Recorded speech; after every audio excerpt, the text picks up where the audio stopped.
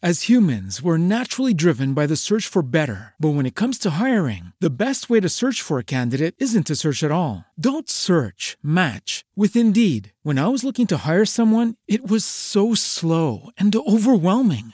I wish I had used Indeed. If you need to hire, you need Indeed. Indeed is your matching and hiring platform with over 350 million global monthly visitors, according to Indeed data, and a matching engine that helps you find quality candidates fast. Ditch the busy work. Use Indeed for scheduling, screening, and messaging so you can connect with candidates faster. And Indeed doesn't just help you hire faster. 93% of employers agree Indeed delivers the highest quality matches compared to other job sites, according to a recent Indeed survey. And listeners of this show will get a $75 sponsored job credit to get your jobs more visibility at Indeed.com/podcast. That's Indeed.com/podcast. Terms and conditions apply. Every team, every topic, everywhere. This is Believe. Mom guilt is this terrible nagging feeling that I have done something wrong. I have not done enough. I have failed in this area of parenting, right? I'm Allie Wolf, an Emmy-winning journalist and mom. I love interviewing women and experts who inspire us to create fulfilling lives and careers while embracing the messy and beautiful reality of being a mom. This is the Moms Calling podcast. Welcome back to Moms Calling. I really love this interview, and I think that if you are a mom, I'm fairly confident you'll get something from it too.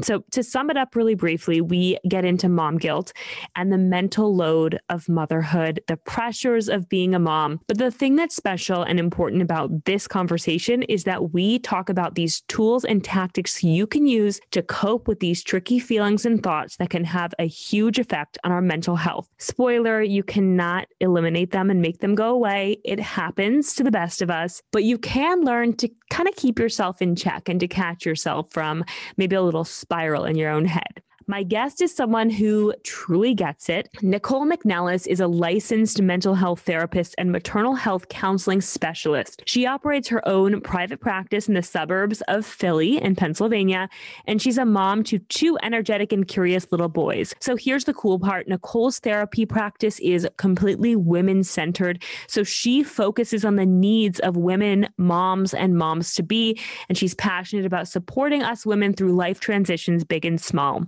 We also discuss her career pivots and also how our personal sacrifices that we make as moms can affect how we feel about ourselves, our identities, and all the pressure we put on ourselves as women and moms. I also love the way Nicole thinks about work-life balance. I'm going to let her explain it. I'm going to get right to this interview, but I just want to say before we start, as an FYI, if my voice sounds a little weird, I had a cold during this interview. Hopefully that's not distracting, and enjoy the interview. Nicole, welcome to Moms Calling. I'm really excited to have you here today on the show. Thank you so much for having me. I'm super excited to talk about our topic today. I think it's something really important, and I think it's something that is going to resonate with a lot of moms. I know it does for me as a mom and as a therapist. It's something that comes up a lot. Yes, I think we all have our different stories as moms, but there's so many universal things that we experience. So before we dive into all these topics, let's get your career story and your background, how you came to become a therapist specifically focused on women. Sure. So I have, I think, kind of a different story than a lot of therapists do. This wasn't my calling from the very beginning. It took me a while to get here and to realize that this is what I wanted to do. After graduating college, Nicole went into sales for 6 years. She did well, but I wasn't doing any good. I didn't really enjoy the work. I didn't feel like I was doing any good in the world. And that was something that was important to me. So she decided to make a big change. I took a really big leap of faith and recognized that I wanted to be a professional helper, that I wanted to get into counseling and into therapy. So I quit my job the day that I got my acceptance to graduate school, which was terrifying.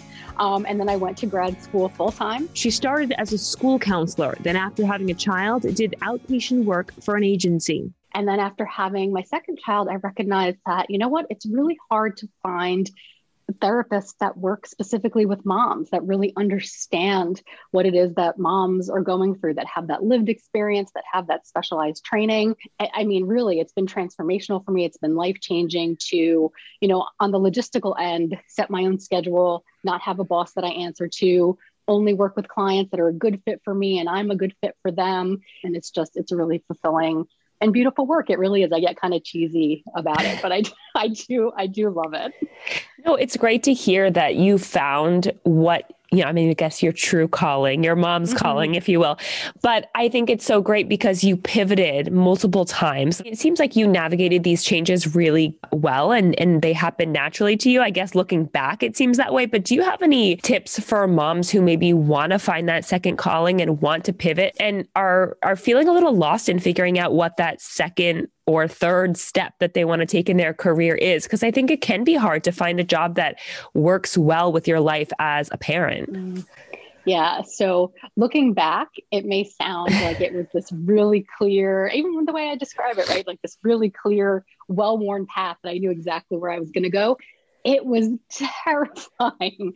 It was absolutely terrifying, right? I had a job that was good. It was what other people would consider a good job, right? I had a company, I was 24 driving a company car. Like I was fine, right? But inside, I just felt like this is not for me. So to have to express that to other people, first of all, was terrifying. People just didn't understand why I wanted to make that change. But I knew internally I was so deeply unhappy in the work that I was doing. And so, I was scared. I was terrified. And what I did was I went to therapy. That's how I figured it out. This was the moment for me. She asked me, what is your dream for your career? And my answer in session was, I don't have one. And she said to me, I don't believe you, which is unusual for a therapist to say. But she kind of said to me, I think you might want to sit with that. And so I did. And then when I really started to think about it, I thought, wait a second, I do know what I want to do, but I'm afraid of the steps I need to take to get there. I'm afraid to quit my job. I'm afraid to go back to graduate school. I haven't been in school in 6 years. What if I don't get accepted to graduate school? What if I don't pass the test?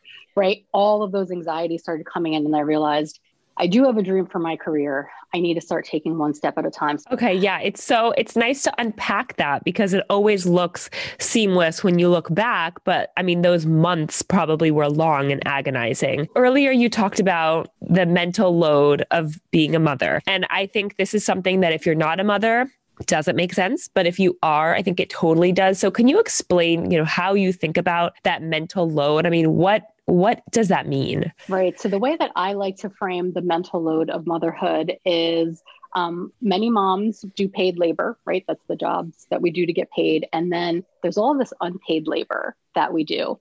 And that unpaid labor consists of so many things. It's emotional labor, it's logistical labor. And a lot of times also when you're a mom, it's physical labor, right? But it doesn't really get seen. So what I mean by that is when you're thinking of a task like getting meals on the table for your family, right? It's not just the piece that everybody sees, which is the meal making it to the table. It's this idea that, well, I have to think about what do we even want to eat this week, right? That's the conception piece of it that I'm thinking about this, right? Then there's the planning piece, which is what are we actually going to eat? Who's going to order the groceries? Who's going to go to the grocery store, right? All of that piece of it. And then there's the actual execution piece. Who's actually cooking the food and getting it on the table, right? So behind kind of the execution, right? There's all of this behind the scenes work that needs to get done that is frequently invisible, right? All of the, how do we know where to get the kids, where do they need to go when, right? Who's doing this activity when? Who needs, I have a 9-year-old and a 5-year-old. They're not getting home by themselves, right? Somebody needs to be there to pick them up for an activity or be present at an activity, right? All of that behind the scenes labor is exhausting. And that's the mental load. And it's frequently invisible and we don't see it unless we purposefully bring it to the surface, which is another layer of labor, really, right? Like if we're talking to our partners about, hey, I'm doing all of these things behind the scene. I think I need you to participate more. I think I need some help here, right? That's the only time that invisible labor gets brought to the surface. That's a really tough thing to deal with. It can feel like I have this huge load that nobody sees. Moms can feel really taken for granted. It can bring up a lot of resentment. This is something that comes up a lot in the work that I do. The mental load of motherhood it's heavy. It's so true. And how do we lighten that load? Because I think it's easier said than done. right? Oh my goodness. It is so much easier said than done. So the framework that I use is actually something from this book called Fair Play. And the author's name is E. Brodsky. And the author took a management concept and brought it to this idea of the division of labor in the household when a household contains, partners and children, right? And when we think of a task, we frequently only think of what we can see, right? Like when we think of getting a meal on the table, we frequently only think of that meal on the table, right? The last piece of it, the piece that's visible. We don't think about all the invisible labor that actually makes that happen, that gets that meal there, right? So she broke tasks down into 3 parts. And the 3 parts, it's the CPE concept: conception, planning, and execution. So when you're thinking about getting dinner on the table, you have to think about, what are we eating each day, right? What ingredients do I need in the house, right? All of that stuff. That's conception. Planning is who's ordering the groceries, who's picking up the groceries, who's actually doing the cooking. And then the execution is exactly what it sounds like: the person who's actually doing the labor, the cooking to get that food, who's setting the table, or who's cleaning up afterwards, right? That's the execution piece of it, right? So in just acknowledging that every task has these 3 parts, we recognize that when you're offloading a task, like when you're asking your partner, hey, can you get dinner on the table Thursday nights? You're not just asking for the execution piece, you're asking for the other pieces too. Because if you don't, then what happens is on Wednesday, you're asking, do you have the ingredients for this dinner that we planned? Are you sure you're going to have time to do this? Do I need to remind you? I have a late meeting. I need you to make sure that you get dinner on the table at this time for the kids, because then if you don't get dinner on the table at this time, then they're not going to make it to bed at this time, right? All of that thinking, that's labor, right? That is emotional and cognitive labor. And if you don't offload that too, if we shouldn't just say offload, if your partner doesn't take responsibility for that also, you actually still have part of that task. And that's why it feels like you can't let go of any of these tasks, because your partner has not fully taken ownership of the task. They haven't taken ownership of the 3 parts.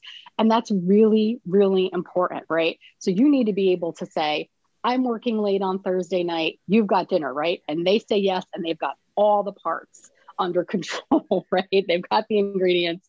They know what the plan is, and they're going to do it on time so that it doesn't mess up the rest of the night for the kids. That is fully taking on a task. That's taking on the conception, the planning, and the execution. And that's where you'll actually start to see a difference. If it's just the execution that's being taken over, it doesn't make that big of a difference, believe it or not.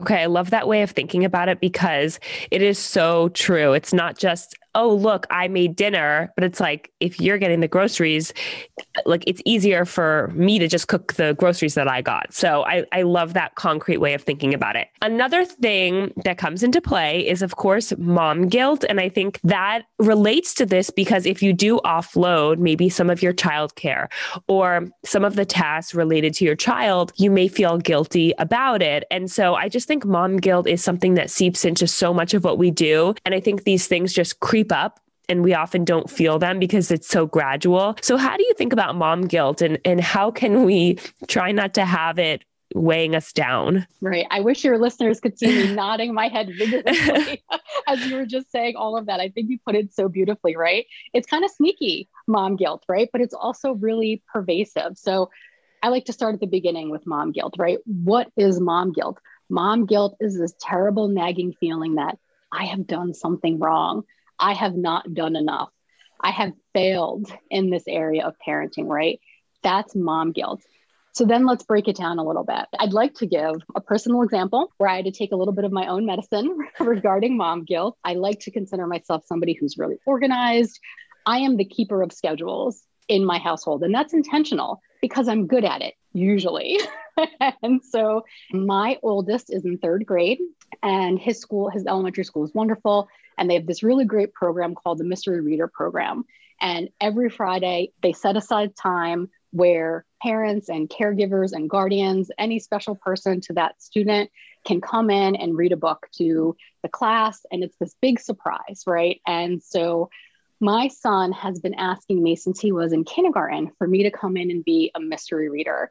And so I signed up and I was all excited. So I put it on my personal calendar. I put it on my work calendar, and I did this little like entrepreneurial pat on the back. I was there. I was so super excited. And so a week before my date that thought I was going to be the mystery reader, I get this really strange email from my son's teacher.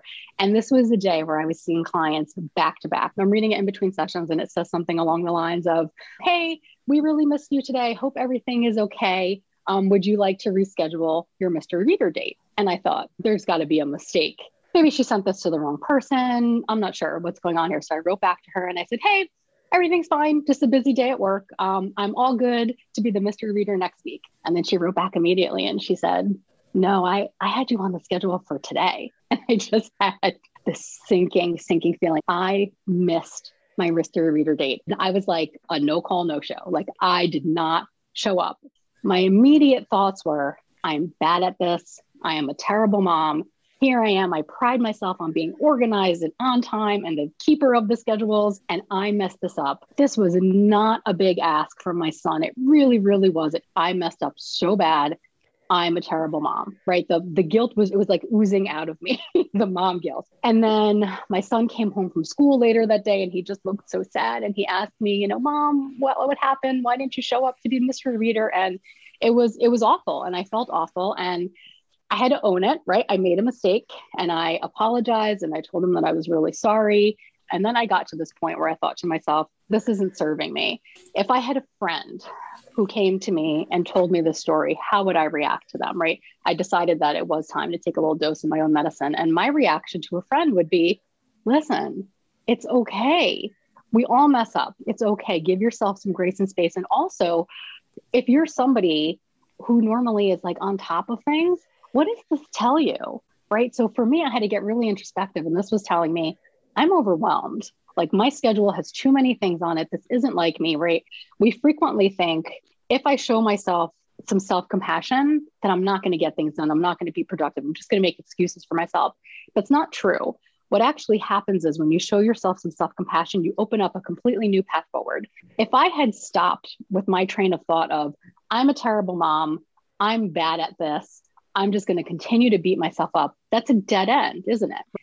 But if I show myself some self-compassion and I say to myself, I made a mistake, but I'm a good mom and I can fix this. I thought to myself, well, I signed up for a Mr. Reading spot in the future, but it was like months and months in the future. So the solution that I came up with was my son's birthday was coming up. It wasn't a day that was a Mr. Reader day, but I thought I pick a really short book, like 5 minutes. Maybe I could pop in and read this book about birthdays to the class, and that would feel really good. And because his teacher is an absolutely lovely human being, she completely understood. And so that's what I did. And you better believe there was like 20 alarms set in the house that day.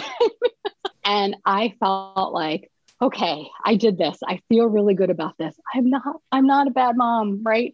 And because I showed myself self-compassion, it allowed me to find this solution. It was a really powerful lesson for me too. Yeah. And I think it's so interesting how one mistake and then you quickly go to your identity of like, I'm terrible at this. And so I feel like that's something that's so like we naturally do to beat ourselves up. And then we carry that with us. And so I'm wondering, is there a way to not tie those little mistakes to our entire identity? Or is it just about catching yourself like you did and just being aware that, oh, that isn't being very nice to myself. What would I say to my friend? I think when clients come to me and we're talking about mom guilt, their initial goal is, I don't want to feel mom guilt anymore. I want to get rid of this feeling, right? And we have to dive into that a little bit more. Where does this feeling even come from? There are cultural and societal pressures on moms that just don't exist elsewhere, right? So what happens is we internalize those external pressures. And then we feel all of this pressure to do it all the time and to juggle it all and to be good at everything and to be perfect and to have everything in perfect balance, right? And that's where this comes from, right? And unless there's some much bigger shifts in the society as a whole, right, that's not changing. So what we work on is what can you actually control, right? Getting rid of mom guilt completely, I would love it. I would be right there with you, but I don't think that's realistic. I really don't. What we can control, though, is our reaction to it. And that's what I did. I recognized like, oh, this is mom guilt. I'm getting really, really nasty here with myself. And I need to walk this back. And that's what I teach clients to do. You can't necessarily stop the mom. It's like trying to stop anxiety. You can't. It's trying to protect you. You're not stopping it, right? But what you can do is you can change your reaction to it. So as soon as you feel that mom guilt creeping up, as soon as you start, it's that inner critical voice, right? That's so mean. When you hear that voice saying things like, you're a terrible mom, you're not good at this, all the kind of terrible places that we can go with that. When you start hearing that voice, that's when you kind of jump into action and say like, wait a second, I made a mistake. I can own that mistake, but I can also be kind to myself in the process and show myself some self-compassion, show myself the compassion that I so freely give to others, right? That I give to my kids, that I give to my friends, that I give to my partner, right? And that is our starting point, right? Self-compassion is a starting point, and it is a healthy reaction to mom guilt.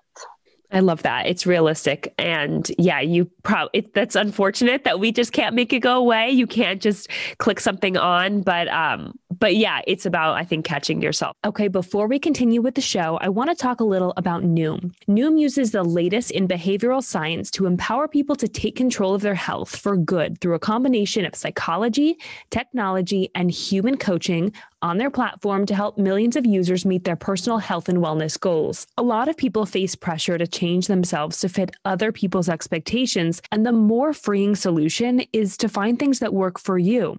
Noom understands that everyone's weight loss journey is unique, and what works for someone else doesn't necessarily mean it'll work for you. That's why Noom's approach adapts to your lifestyle. It's flexible and focuses on progress, not perfection, allowing you to work toward goals at a pace that's comfortable for you. Noom Weight makes it easy to start your weight loss journey and stay on track. Personalized lessons help you gain confidence and practical knowledge.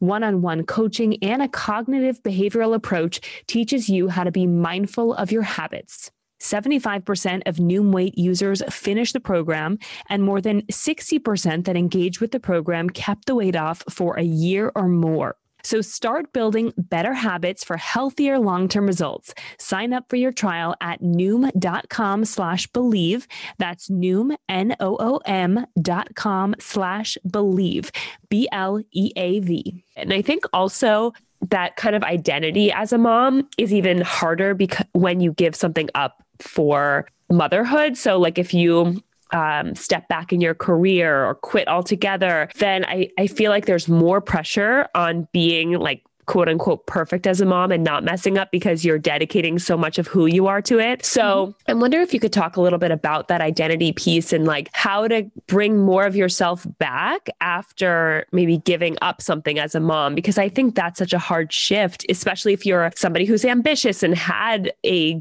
great career or really big dreams and still do. How do you advise moms to deal with that? So the place I like to start with is it's okay. It's okay to feel this way, right? If I like to break it down into paid labor and unpaid labor, right? If you have intentionally, given up your paid labor to do all of this unpaid labor, right? Then it's understandable that your full identity then would be in being a mom, right? Like this is your job now, right? Like this is who you are personally, and this is who you are professionally in a sense. So there is a lot more pressure, I think, on stay-at-home moms, right? To get it all right and to be perfect. So then where I go with that is, well, what does perfect even mean?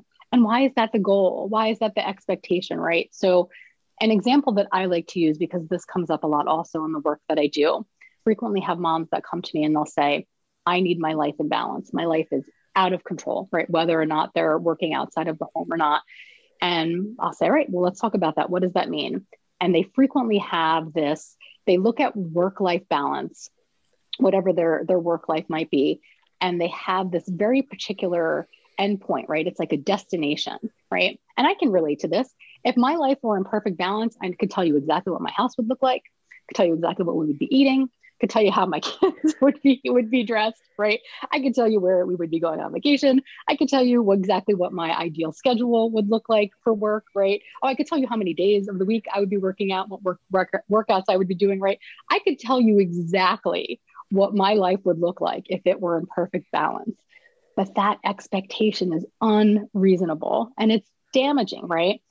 So when I was looking to start my own private practice, I recognized that I needed to look at work-life balance on a continuum rather than as this destination, right? And what that did is that freed me up a little bit. So it happened to be I took a few months over a summer to work on setting my practice up. And I recognized that during that time, things that were important to me and things that I would normally, be on top of, so to speak, right? Like I'm somebody that loves to cook, right? So we normally have lots of home cooked meals every week. That was going to have to take a little bit of a backseat because I was staying up till 2 a.m. writing website copy, right? So I didn't have the energy then to get up and make a big healthy breakfast for everybody because I was tired because I'd gotten 4 hours of sleep the night before, right? And so when you look at work-life balance on a continuum, rather than looking at it as like this finite point, you can then move along the continuum, right? And when you move along that continuum, it allows you to move the expectations. So I recognize I've got this big project on my plate work-wise, right? So I need to shift my energy is finite. I have to shift my energy over here.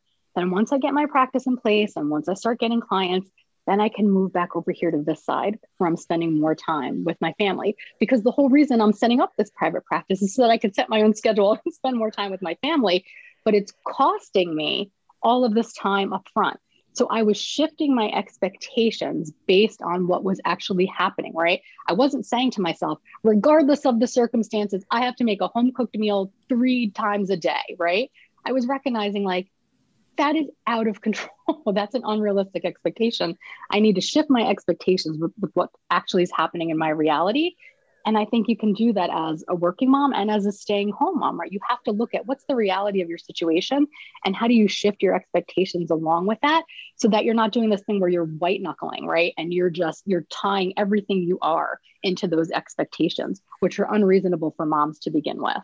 Yeah, I think that's such a good way of looking at it because I think that in society, there's this idea of work-life balance and this dream that is so unrealistic and having it all. And like, we think that we can be these moms who have this dream career and be there for every event for our kids. And I just feel like it's just going to set up to disappointment. And like you kind of touched on is this pressure to where nobody told you had to cook all those meals, but you felt like you had to do it all.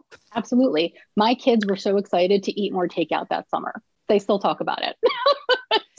That's in their funny. mind, isn't that funny? Yeah. And I thought like, oh, I'm doing this terrible thing. And in their mind, they were like, this is great. Let's get more pizza. We think this is awesome. Right. So, it's just, we internalize all of this external pressure and it's really, really damaging. Right. So just being aware of what we're doing is such a great first step, right? That awareness then allows us to take steps then that can feel healthier and more productive.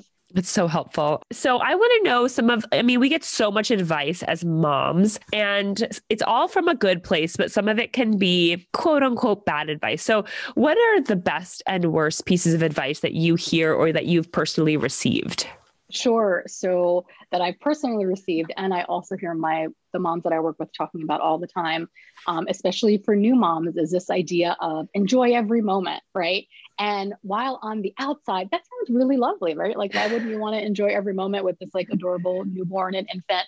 And it's because that's way too much pressure. There are moments that are just not enjoyable. Like, I don't enjoy being woken up every 2 hours. I just don't. And that's okay. It's okay to not enjoy that piece of it, right? It's okay to enjoy, snuggling with your baby during the day. And then it's also okay to say, I don't enjoy this child waking me up 5 times a night. This is not fun, right? Like, we don't need all of that pressure. So that's advice that comes from a good place, but that's actually not helpful and then leads into all of this stuff that we've been talking about today, right? All of this external pressure that gets internalized. And then, well, if I'm not enjoying every moment, am I not doing this right? Am I not perfect? What am I doing wrong, right? Moms don't need that. Don't do that. Don't say that to moms, please. Oh my gosh. So true. And then what is the best for you? The best piece of advice? For me, as someone who is a planner and likes to be super prepared, something that was really powerful for me was when I was working to set up my practice. And again, I was terrified. I was taking this big leap. And, a mentor said to me along the way, you need to feel the fear. Like, it's okay to be scared, but you need to do this anyway. So it's this idea of feel the fear and do it anyway. Sometimes we just need to do the things that scare us, right? Sometimes, anxiety is a warning signal, right? But sometimes the warning signal is, I'm afraid I'm going to fail. So it's okay. You can take healthy risks. Frequently, as women, right, we're basically told you need to be perfect. We're not told you can take risks. And so to own this idea that, I'm scared, but this is a healthy risk. I know that opening my own practice is a healthy risk. It's going to be good for me, and it's going to be good for the clients that I serve. This is a healthy risk. I need to feel this fear. I need to own it, and I need to do it anyway. I need to push through it. And that has been one of the most powerful pieces of advice that I've ever received. I love that. That is great. Okay, so now I just want to get to the question from the previous guest. So when you're thinking about setting family-friendly boundaries, you first have to be aware of what it is that's important to you. So if having meal times without distractions is important to you, then that's a boundary you can set, right? No devices at the table, right? So that includes you, responding to work emails maybe, right? Everybody puts the devices down and you have a half an hour where you're just spending with family, right? That's a family-friendly boundary. A lot of the women that I work with, one of the things that they're now asking their employers to do, or if they're the employer, they're setting no meeting times, right? There are times of the day where there's not going to be a meeting. So, maybe from 8 a.m. till 10, when a lot of families are getting kids off to school. That is not a time that anybody sets a meeting, right? Like, what a great boundary to set, right? So that expectation, that's a family-friendly boundary, right? There's this expectation that no one's going to set a meeting during that time because we know it doesn't work for most of the people who work here, right? And so things like that can be family-friendly boundaries. So don't be afraid to say no, and don't be afraid to ask for what you need, and really think about what is it that you need and what boundary can you set to get there. Perfect. Okay, that was a perfect question for you. Love it. Okay, so now at the end, I just want you to share how the audience can learn more about you or get in touch with you. Sure, absolutely. So I have my practice website, and that's NicoleMcNellis.com. And I also have a social media presence. So on Facebook, you can find me at Nicole McNellis Therapy. And on Instagram, I am at the Therapist Mom Collective. Okay, perfect. Well, this was so great and so beneficial. Thank you, Nicole, for coming on. I want to hear from you. Thank you so much for having me. Send me an email to momscallingpod@gmail.com. If you like the show, be sure to rate and review this podcast. See you next week for another episode of Mom's Calling on the Believe Network. Thank you for listening to Believe. You can show support to your host by subscribing to the show and giving us a 5-star rating on your preferred platform. Check us out at Believe.com and search for BLEAV on YouTube.